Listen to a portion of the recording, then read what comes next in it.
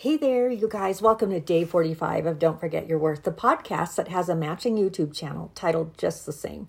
I'm Andrea, and one of y'all texted me out this morning and was looking for the podcast. So couldn't figure out what was going on because I recorded it after I got back from dinner last night, but it looks like it got attached to another episode. I didn't even know that was a thing. And then I didn't know how to move it. So I'm like, you know what? I'll delete it off of that episode and then I'll just record it for you right here at lunch. And then no worries, I'll get another one out. We'll keep up to speed right here. But I do have to be kind of fast. This one is called The Promposal. And so it begins. My 17-year-old heart was absolutely broken. We had been dating almost 2 years, and the time and the love and the sharing invested now all felt like it was just one great big waste of time in 2 short breaths. Each memory rewound in my mind, and I could not sleep. I rewound the mental tape of the breakup at the tennis courts again and again as I watched him finally walk away. I would replay, quote, our songs just to torture my late 80s self until the tape deck plain wore thin. I rolled up my sleeves and I wanted to write just one more long handwritten calligraphy letter to him to win him right back from her.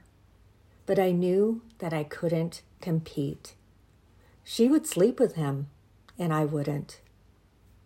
She dressed in short skirts with great big hair. I wouldn't. She said she'd go to prom with him. I couldn't. Go ahead and have him, really. I will, quote, wait for him right here. The letter arrived in the mailbox at the end of our country drive, and I recognized my most favorite handwriting on the envelope right away. The postmark confirming each letter was my best guy friend's for extra sure. I read his letter over and over and over again. The paper was actually dingy from my fingers, the crease refolded to almost broken.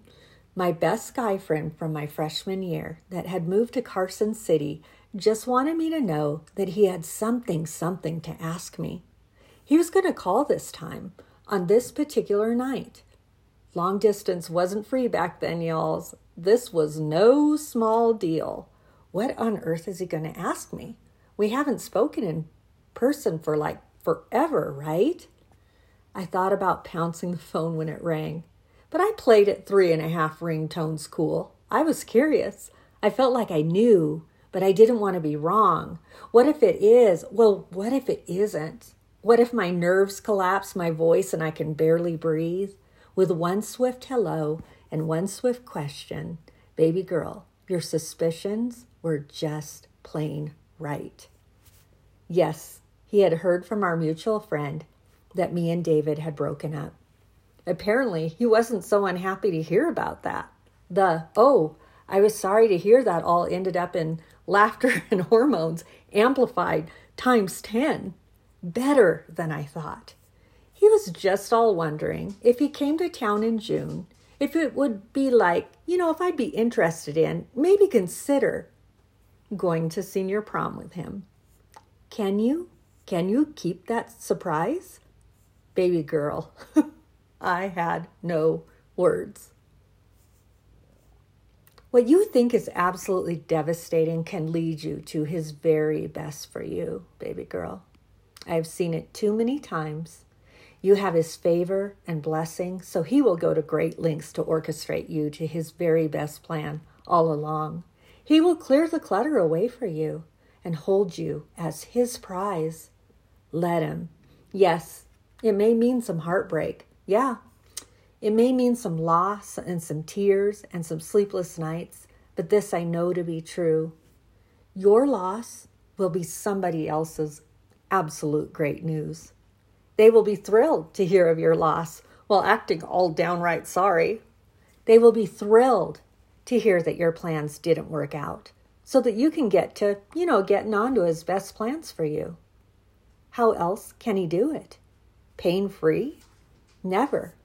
It is necessary in every great way. I just promise you, look me right in the eyes. His best is on its way. I love you. That is a fun little piece. And again, like I say, when I say I'm reading to you 365 miracle stories over the next 365 days, right? One every day. They aren't like miracle stories like we think that they are. They're like, wow, only he could have done that. Or wow, only he is doing such a thing. And in that, ultimately, what I want you to find out, was this a miracle? Oh yeah, it felt like a miracle, but it's not like, wow, you walked out of a car accident alive, or you had a medical. No, none of that. What I really, really, really, really want you guys to get at and see is that the fact that he's orchestrating for you individually as a unique child with a very unique purpose is a miracle in itself, right? But I want you to eventually see, in knowing your worth to him, that you are the miracle. Like these are miracle stories. Absolutely. Every last one of them, you can find the miracle in it. Some are just like, oh yeah, I see you. And others it's like, that one's a little tougher for me, until the Holy Spirit continues to chew through the lesson and speak directly into your space and Holy Spirit and heart and life, right? Some are harder to spot. But the goal, you guys, the reason why I just am so committed to this is that I want you to know your worth, because that means that you are the miracle. And I love that part. So I guess I'll be back tonight, eh? That was real quick here during lunch. I got that read out again, but I'll be back with another. I can't even wait to see which one the Lord pulls, but we'll be ready to read. So enjoy the rest of your day, and I'll just chat at you then. Take care.